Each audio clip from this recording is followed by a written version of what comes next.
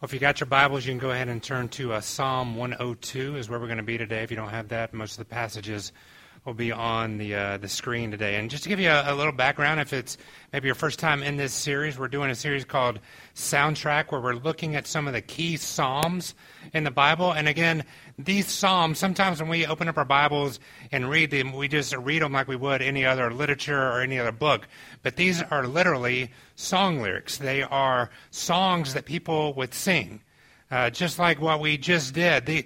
These were put to music. They were ballads. They were love songs. They were songs about who God was, songs about questions people had about God, about questions that were going on in their life. It was literally a soundtrack of their day. And Psalms, when you think about it, is basically a collection of the greatest hits of the early church, of those who began to interact with God. And it's a great way to learn and emotionally even connect with people and how they felt about God as they were growing in their faith.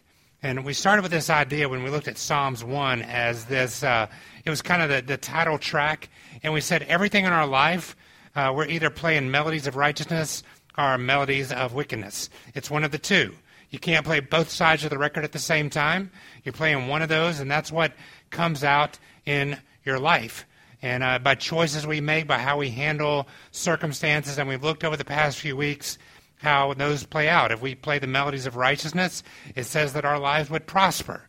If we play the melodies of wickedness, it says that we will perish. And then we talked a couple of weeks ago, the melodies of wickedness cause us to embrace vice in our life and lead us into a trap where we're controlled by sin. But the melodies of righteousness set us free as we pursue virtue in our life and we experience freedom from sin and freedom to do what God challenges us to do. And then last week, Chase shared a great thoughts on his own personal soundtrack and how things were playing out in his life and how easy it is for the melodies of wickedness to sneak in to our life. And all of a sudden we find ourselves playing them and we didn't even intend to. And how do we look at those and how do we avoid those and things like that. And so we've been on this journey. And this week, we now jump into Psalms 102. And I'd love to tell you that Psalms 102 is an encouraging, uplifting psalm. But it is not. It is very much like today. It's kind of this dreary, just down psalm is where it starts. Just want to give you a heads up. This doesn't start out cheerful and happy. It doesn't bring hope, courage, and strength when we first read it.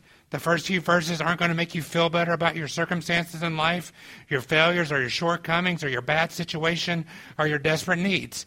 As a matter of fact, we're basically going to have like a little pity party in here. That's what Psalms 102 does to start with. No one is for sure who wrote Psalm 102. And it's so dark, maybe they didn't want to put their name on it. Maybe they're like, I don't, wow, I wrote that? Wow, it's like, so they don't know for sure who did it. Some of the best guesses are they say that maybe David wrote it after the rebellion and death of his son Absalom. His own son rebelled against him to try to become king of Israel and was doing a pretty good job and leading many people into the rebellion. But eventually David's army caught Absalom and his general killed David's son. And some would say that David wrote this after that.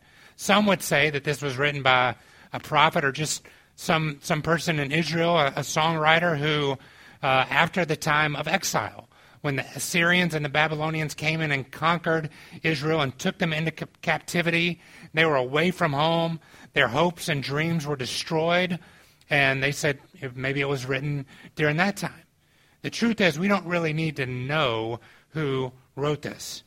But we do need to understand that this person was in more than just a funk or a mild lamaze. They were someone that was suffering from deep, deep depression. Depression. Their soul was hurting. So before we read this passage, I want to talk about this word depression for a minute.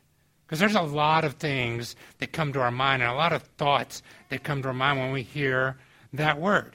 Each of us in here at some point in our life has probably dealt with feeling depressed, feeling blue, feeling hopeless at times. And then there are also those of us who struggle with ongoing depression that can be caused by emotional, psychological, and physical issues. And today, as we look at this idea of spiritual depression, I want to tell you what I'm going to be talking about. I'm going to be helping us identify in our lives negative thought patterns that we continue to think on that build on each other and create cycles of hopelessness in our life. And how do we begin to take intentional intervention to break those cycles? So when I talk about spiritual depression today, it is this idea that these are thought patterns that we can just start to think over and over again, negative thought patterns that basically spiral out of control until we feel hopeless. And that's what we're talking about today. But I want you to know that is not the only cause of depression. There are many physical causes that can only be treated by medical expertise and even proper medication. But I do believe that there's an epidemic of spiritual depression that we must begin to acknowledge, understand, and work with God and others to break this damaging and dangerous way of living. Now that we're all excited and happy to talk about depression, let's jump into this. So if you got your Bibles, Psalm 102, verses 1 and 2, and it says this. Psalmist says, "Hear my prayer, O Lord. Let my cry come to you. Do not hide your face from me in the day of my distress. Incline your ear to me. Answer me speedily in the day when I call." Whoever this writer is, he's having a distressing day, right? He's not having a good day. And, it makes us ask a question. It makes me begin to think, let me ask you this question. What's been the most difficult thing you've faced this week? What's been the most difficult thing you've faced maybe this month, this year? Right? It doesn't take long when we ask ourselves this question to come up with a difficult list of circumstances and situations. And when we do that, I don't know if you're like me, but I start thinking and regret starts creeping into my mind. What could I have done different? Should I have done this? Should I have responded this way instead of that way? Or if I would have done this beforehand, then maybe I wouldn't be facing this circumstance. If I would have treated this person different, if I would have said this different, whatever it is, we start letting regret and fear creep into our lives. Because many of us believe the lie that if we live our lives doing only right things and making right choices, then only right will come into our life. Only good will come into our life. If we do good, they'll only get good in return. It's karma, right? Karma's not true. I wish it was. I wish all you could say is, look, all I got to do is put as much good out there, and then only good flows back my way. That sounds great, but you and I, every person in here knows that's not true. We even have little simple sayings like this, right? An apple a day keeps the doctor away. That's not true. I mean, we'd say, look, as long as you eat healthy, you'll never get sick, right? No. Exercise every day and your body will be perfect. No. There's no secret formula to avoiding difficult, depressing, and distressing situations. It just isn't true. The truth is this. Difficulties will come our way almost every day. The choice is not whether we will face difficulties, but instead it is how we will face these difficulties. The secret to overcoming depression is learning not to avoid affliction, but learning how to walk through affliction. And that's what we're going to see here today. So let's begin by asking a simple question that I think if I was this guy having a distressing day, says, please, Lord, come to me in my day of distress. I need an answer. I love how he says this. Answer me speedily in the day when I call. Like, I need an answer today, God. Like, I need you to break through today. Not like, this isn't something I want to pray about for years. I need your help today.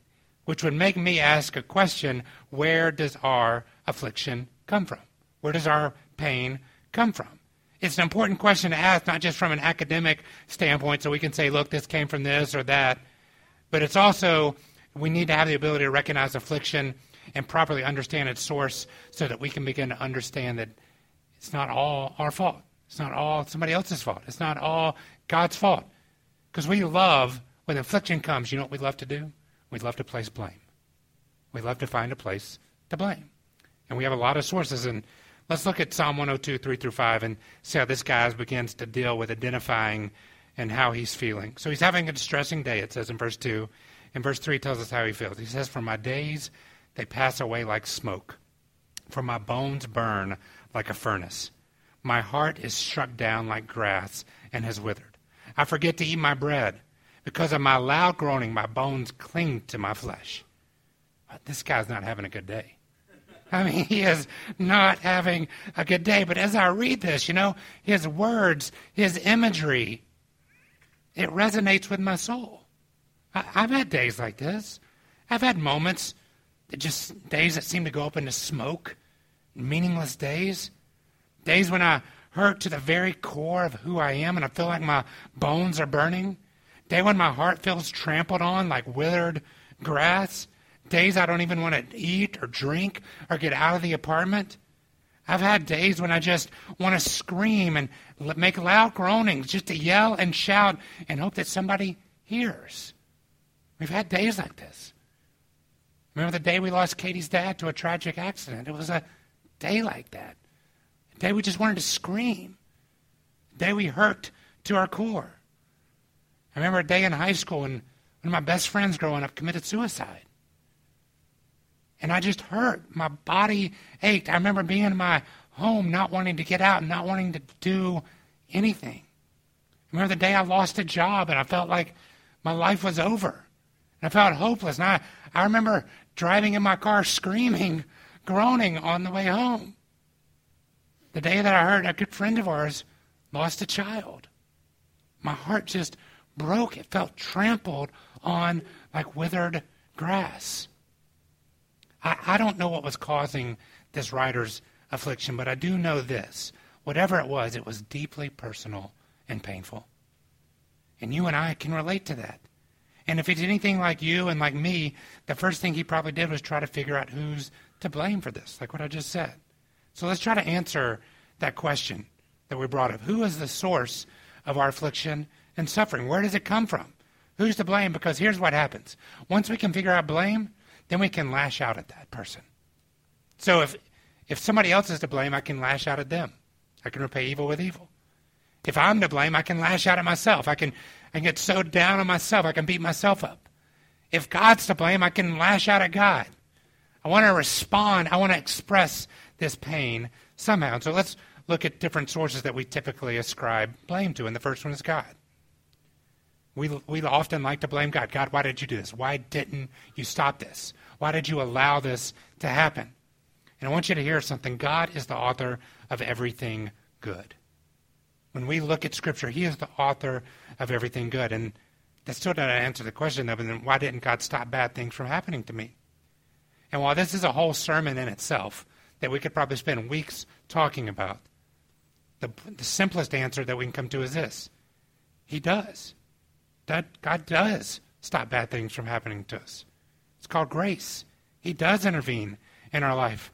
But the truth is, many times we continue to reject His ways and try to make our own paths. We try to make our own way. Here's how I often find myself praying this way. I'll say, God, will you make my path safe instead of taking me along your safe path? You see, I'd rather God take the obstacles out of my way, the way that I'm choosing to walk and live my life, than actually be obedient and set aside and submit to God and say, I will walk in your safe paths. Walk as God intended. But I want you to hear, God is not about bringing you pain. That's not the God we serve. That's not the God we worship. God is not a God who just wants to pour pain in your life to teach you lessons. When we study Scripture, that's not what we find. The second thing that we like to blame all the time is sin or Satan or the devil. The devil made me do it, or there's just sin. And while our sin can certainly bring consequences in our life, it is not the cause of all afflictions that we face. You get a cancer diagnosis, that's not because you sinned. Tragic death of a loved one isn't punishment for your sin. Anyone who tells you that is not honoring and not teaching the Word of God.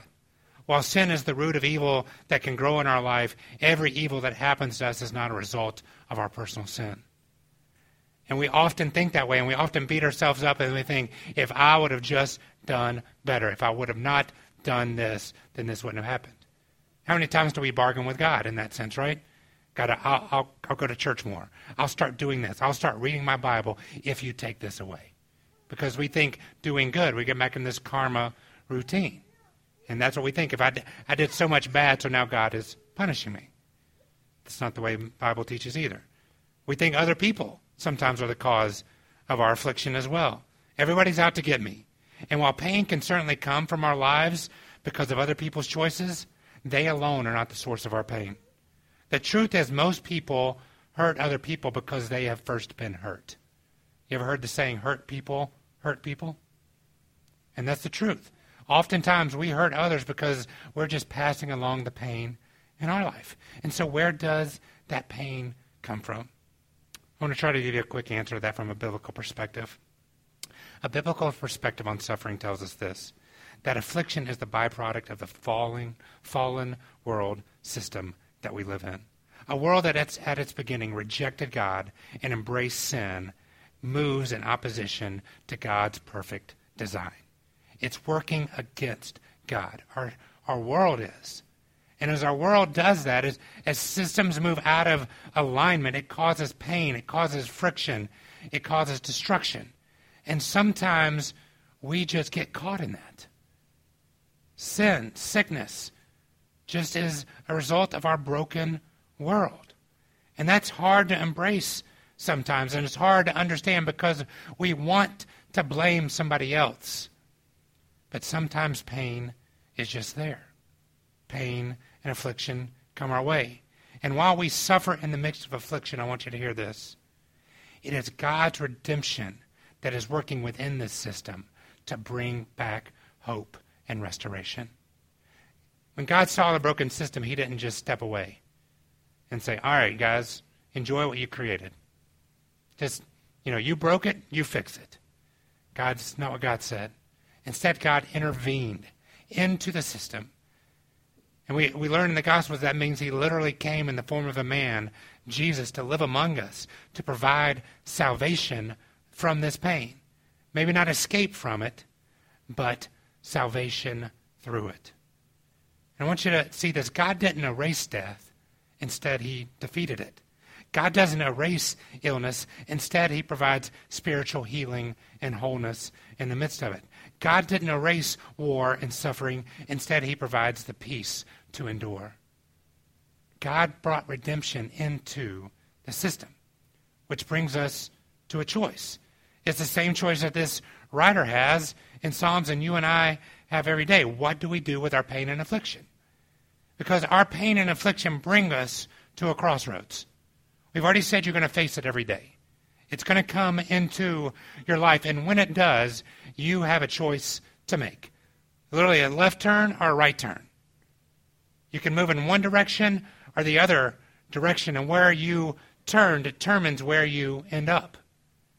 And we see, as we're going to look deeper into the psalm, the writer initially takes a wrong turn.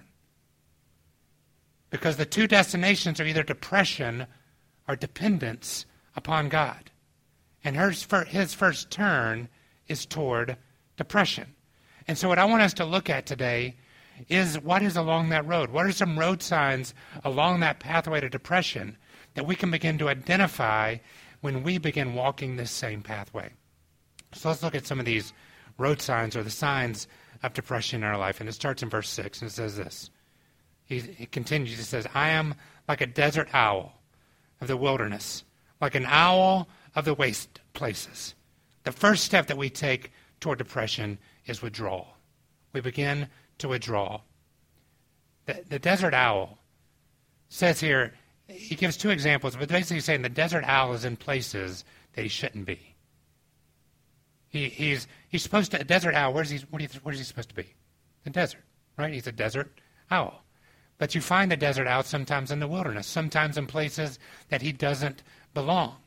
He would go to even waste places, to areas outside of his home. And this is often what we do. He's saying, I feel like I'm somebody that's out of place. We withdraw. And I don't mean that we run and hide and make ourselves scarce. He says, just like this desert owl, he begins to extract himself from other people and other things. Makes himself not at home. And here's the way I best describe this. When something begins to go wrong in our life, instead of admitting it and saying, hey, my life is like a desert right now, nothing good is going on right now, we try to hide our pain and affliction. We don't let anyone see it or its effects on us. We start saying things, I'm all right, I'm fine. Somebody says, is there anything I can do to help? And we quickly say, no, I'm good. We start to believe that no one will understand and no one cares. And we withdraw and try to look like we belong, even though when we don't. And here's the thing. We withdraw not by getting away from people, but we withdraw by hiding our pain. The worst thing you can do when you have affliction is to hide it. It's to stuff it in. But he says, that's what I feel like. I feel like somebody who's out of place. Everybody else fits in this world, and I'm out of place. And begins to withdraw. And what happens with this is we lose perspective. We have a loss of perspective. We don't begin to see things the right way. We see things from a different perspective because we have withdrawn in that. But that's not just a bad step there. That's a difficult step. But then it says, verse 7, it says, I lie awake. I'm like a lonely sparrow on the housetop. The second step that you and I take is loneliness. Once we have withdrawn and we keep everyone at arm's length from our pain and our problems, we begin to feel isolated from others. Look at what the guy says. He says, I feel like a sparrow sitting on the rooftop. Everybody in the house is warm, enjoying each other's company, connected. The lights are on. They're around the fire. But I'm just like a bird on the rooftop. I'm separated. I'm not with them. When loneliness sets in, relationships begin to wither. Loneliness often causes us to do the exact opposite of what we should do. Instead of drawing closer to people, we start closing ourselves off. We don't go out. We don't return phone calls. We don't start new relationships. We find ways to be by ourselves, except that we aren't alone. We're simply alone with our pain. And that's not a good place to be. Alone with your pain, like a sparrow on the rooftop, is a horrible place to be. And the outcome is this, is we have a loss of support. Nobody's there to help us. We've isolated, we've withdrawn, and we feel like nothing. We're all by ourselves. You ever had that moment? You ever had that moment in your life when you just feel like nobody knows what I'm going through? I'm all alone in this world. That's what this writer was saying, and you and I have felt that before, and we felt like we don't have any support. And the temptation there is to take the next step where really this is a turning point. This is where many of us can get to this point. And what we should do, as we're part of a church family, as we're part of a real family, is to reach out and say, I need help. But instead, we continue to withdraw, and here's what happens next. Verse 8.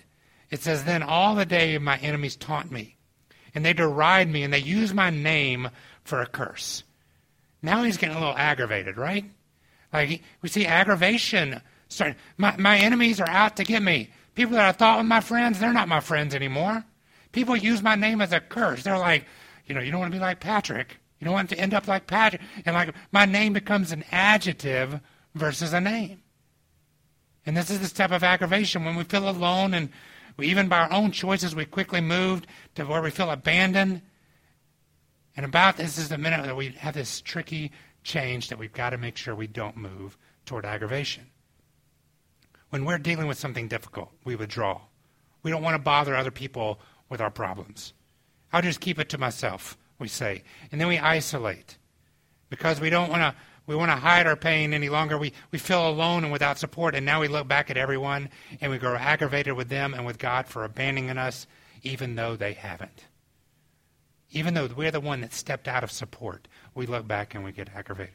And this is a dangerous stage because it drives you away from people, God, hope, and into deeper despair. When we start identifying more with our pain than with people, we're in a dangerous place. When our pain becomes our defining characteristic. You're no longer you, but you are sorrow.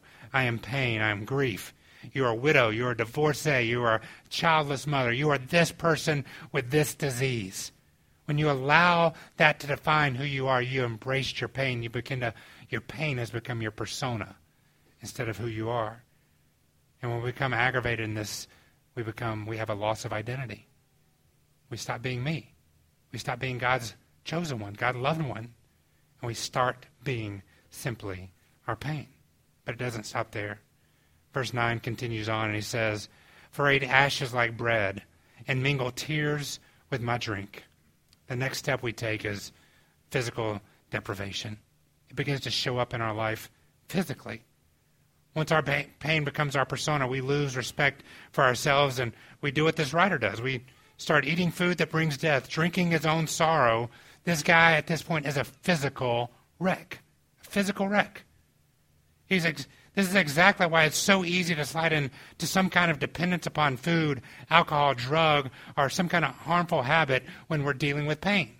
Because we get isolated. We feel like we don't have support. We've lost our identity, and we're just trying to find something to fill the void.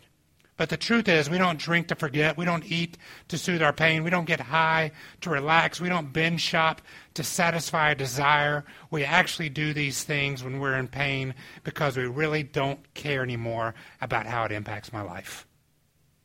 I'm done. So what? So what if I get drunk every night?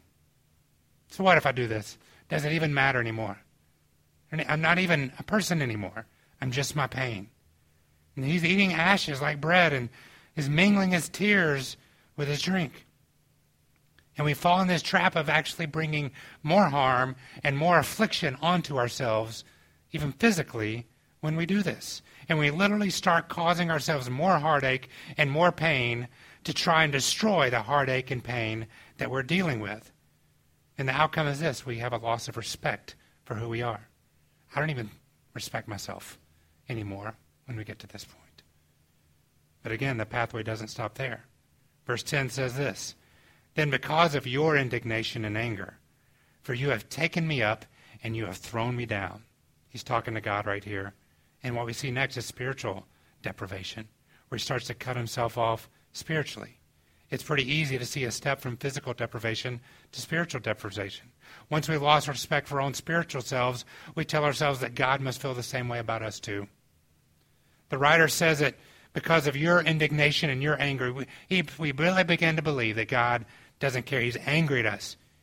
He has indignation towards us. He believes that God's out to get him and that he has no value to God any longer. The way he says it there is this: God has basically thrown him down, discarded him like a worthless piece of trash. You've taken me up and you've thrown me down. While this is so far from the truth, it's not difficult to see how the writer came to this conclusion. He has cut off every source of truth in his life. And he now feels cut off from the ultimate source of truth, which is God's love and God's grace. He has slowly, when he took that left turn, he has been walking away from God's answer to his pain and his affliction. But he just keeps walking deeper and deeper and deeper. I want you to hear this. While God never turns his back on us, we can turn our backs on his love. We can willfully choose to say, God, I don't believe that you love me. God, I don't think that you're there for me. And we can cause ourselves to believe that. We can feel abandoned even when he is carrying us through the most difficult days of our life. And when this happens, we have a loss of worth. We don't feel like we're worthy. We feel valueless. And we take the final step, which is verse 11. And the writer says this: "My days are like evening shadow. I wither away like grass." The final step on the journey is complete depression, spiritual depression. This isn't just feeling bad or overwhelmed. It isn't having a bad day. It isn't, man, it's just been a rough season. It is complete and utter hopelessness. Look at what the writer says about his life. He compares it to an evening shadow. What's an evening shadow? It doesn't last very long. It's the last part of it. Shadow doesn't go on at night. It only happens with the sunset. Barely get these shadows, and then they're gone. He's saying basically there's not much left of my life. I'm withering away like the grass. He's lost all idea that he can ever experience true pleasure, peace, meaning, and hope again. And this, again, now we see why the writer wrote in verse 3, 4, and 5 when he said, "My bones burn, my heart's struck down, I'm just groaning loudly." We see how he got there. And when we get to this point, we feel like there's no reason to continue. Death seems a better option than living a pain-filled, isolated, abandoned, worthless life. We have reached the end of our journey, and this road only has one destination: complete and utter hopelessness. We are a shadow of who we used to be. We feel empty, frail, lifeless, like a bag of bones, and my flesh simply clings to. It's not even worth breathing again. And the music stops. This music that we've talked about the last few weeks, that give us life, that keep us moving, this is when the music stops. And the outcome is that we lose hope. We have a loss of hope. Losing hope is one of the most dangerous things that can ever happen in somebody's life. If you don't have hope, you don't have a reason to live. And while we can look at this writer's descent into depression, I think it's often more meaningful when we can hear in these kind of struggles from someone who we know. Many times I've asked some of you to share parts of your story with our church family, of struggles, times that you faced, that today I want to share with you part of my story. A time that I walked through this. And this is a story I don't often share, and I have rarely shared it in its entirety. 25 years ago, I woke up one morning and I literally couldn't speak above a raspy whisper. For years prior to this, I'd used my voice as one of my defining factors. I was a radio DJ. I used to be a sideline reporter for football games. I gave speeches, and when I was in high school, I would state competitions for speaking. I knew I had a good voice, and speaking was my life. I even wanted to be president of the United States and inspire people with my words. I mean, I had it planned. That's what I wanted to be. And while I had little concern for losing my voice for just one day, I quickly became concerned when my voice didn't return the next day, the next week, or the next month. If anything, my voice seemed to be getting worse. My job, my life, my dreams were all tied to my voice. Dozens of doctor visits later and still no answers. Speech therapy did very little but to give me the ability to maybe speak for 2 or 3 minutes before my voice would lose its strength again. It literally took almost a year before I could get to a point that I could have regular conversations. It took me almost 5 years to get back to a point that I could do what I do today. And even, I would say, 10 years to get to the point where I am today at all. And what did I do during all this time? I'd love to say that, I reached out and supported friends, that people came, I just invited people into my struggles. But I withdrew. I acted like I was fine. Yeah, I let people know I wasn't happy about it. But I found ways around my problem. I told everybody it was fine. I didn't let anyone in. Over the years, as I withdrew, I grew lonely. I thought no one can relate to me. So I worked harder than everyone else to prove my value was more than my words and more than my voice. And everybody believed it, except for me. Still thought I was lacking. Still thought there was something missing, that God had taken something from me. I grew aggravated with God. People would tell me that I need to pray more. If you just pray more, God will fix that. I had people come to me, if you'll just get rid of the sin in your life, God will fix that. I had people come and say, I know what you're going through. I lost my voice once after screaming at a football game. And I'm like, I grew literally aggravated at people. And I began to let myself even go physically, because I thought everyone thought of me as the guy with the voice problems. That was my identity. I cut God off. I felt like he had abandoned me and discarded me. I was still working for churches, but to be honest, many times I had to struggle even believing what I was teaching. That God loved us, God was there for you, and God could come through for you. Years passed. I would tell people, including my family, that I was fine with my voice. But the truth is, it was still the one thing that I always prayed for God to fix more than anything else. And when he didn't, the cycle of depression would hit me harder and harder and harder. I began to actually enjoy isolation. It was easier being on the road for my job than being at home. It was easier eating by myself with someone than trying to speak over a crowd and struggling with my voice. Even when I hang out with friends, I would feel alone, abandoned, and I would often not say what I would want to say because I didn't want to struggle with speaking. And I began to feel like nobody there knew me and knew what I was going through. I felt like I lost faith in God, lost faith in myself, lost friends, lost hope. I remember one night literally lying awake in bed late at night, and I was sobbing for what seemed like no reason. I don't know that I could even told you at that point that it was because of the depression I was feeling over something that happened 20 years ago. Katie heard me, and she woke up and asked me what was wrong, and I simply told her, I feel alone. The next week, I remember driving back from a speaking engagement where my voice had failed me again. And I was on a dark road, literally and spiritually, that night. And it crossed into my mind, just keep driving. Just go. No one will miss you. If you're gone, it's, no one to care. Then the bigger lie came in, right? Don't just keep driving. Just drive off the road. End it all. End the pain. Leave everybody in peace. And I literally remember crying out to God that night, saying, God, where are you? God, fix this. Fix me. The only answer I ever got back from God was this: I'm here. I'm here. And I was like, I don't want you to be here. I want you to fix this. I want you to fix me. And all he kept saying was, I'm here. And I kept saying, but Lord. No, but Lord, but Lord, but Lord. And I heard myself that night, and a truth just came to me from God. I have no doubt that it was from God, where I realized this.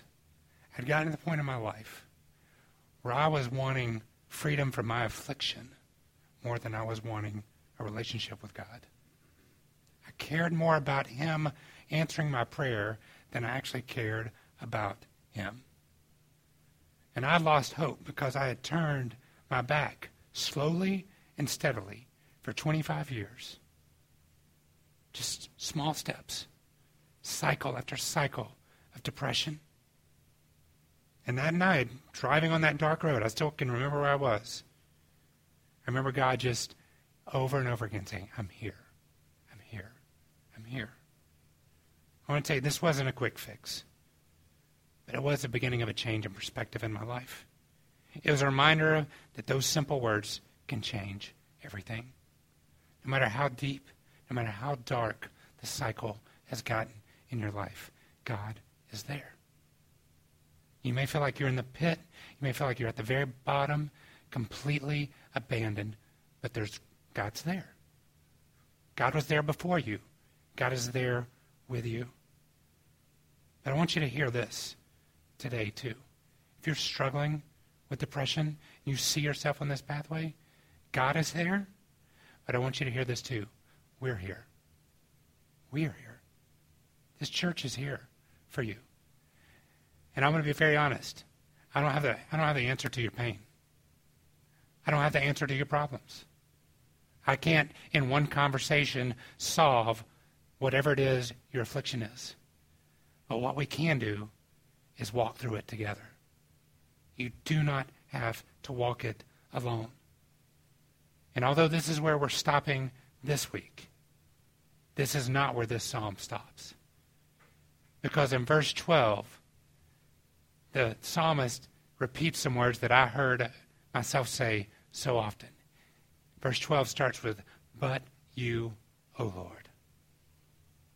He remembered that God was with him even in this darkest moment. And I want to encourage you, be here next week as we talk about how to move out of this toward dependence. I'm going to ask you to bow your head and close your eyes for a minute.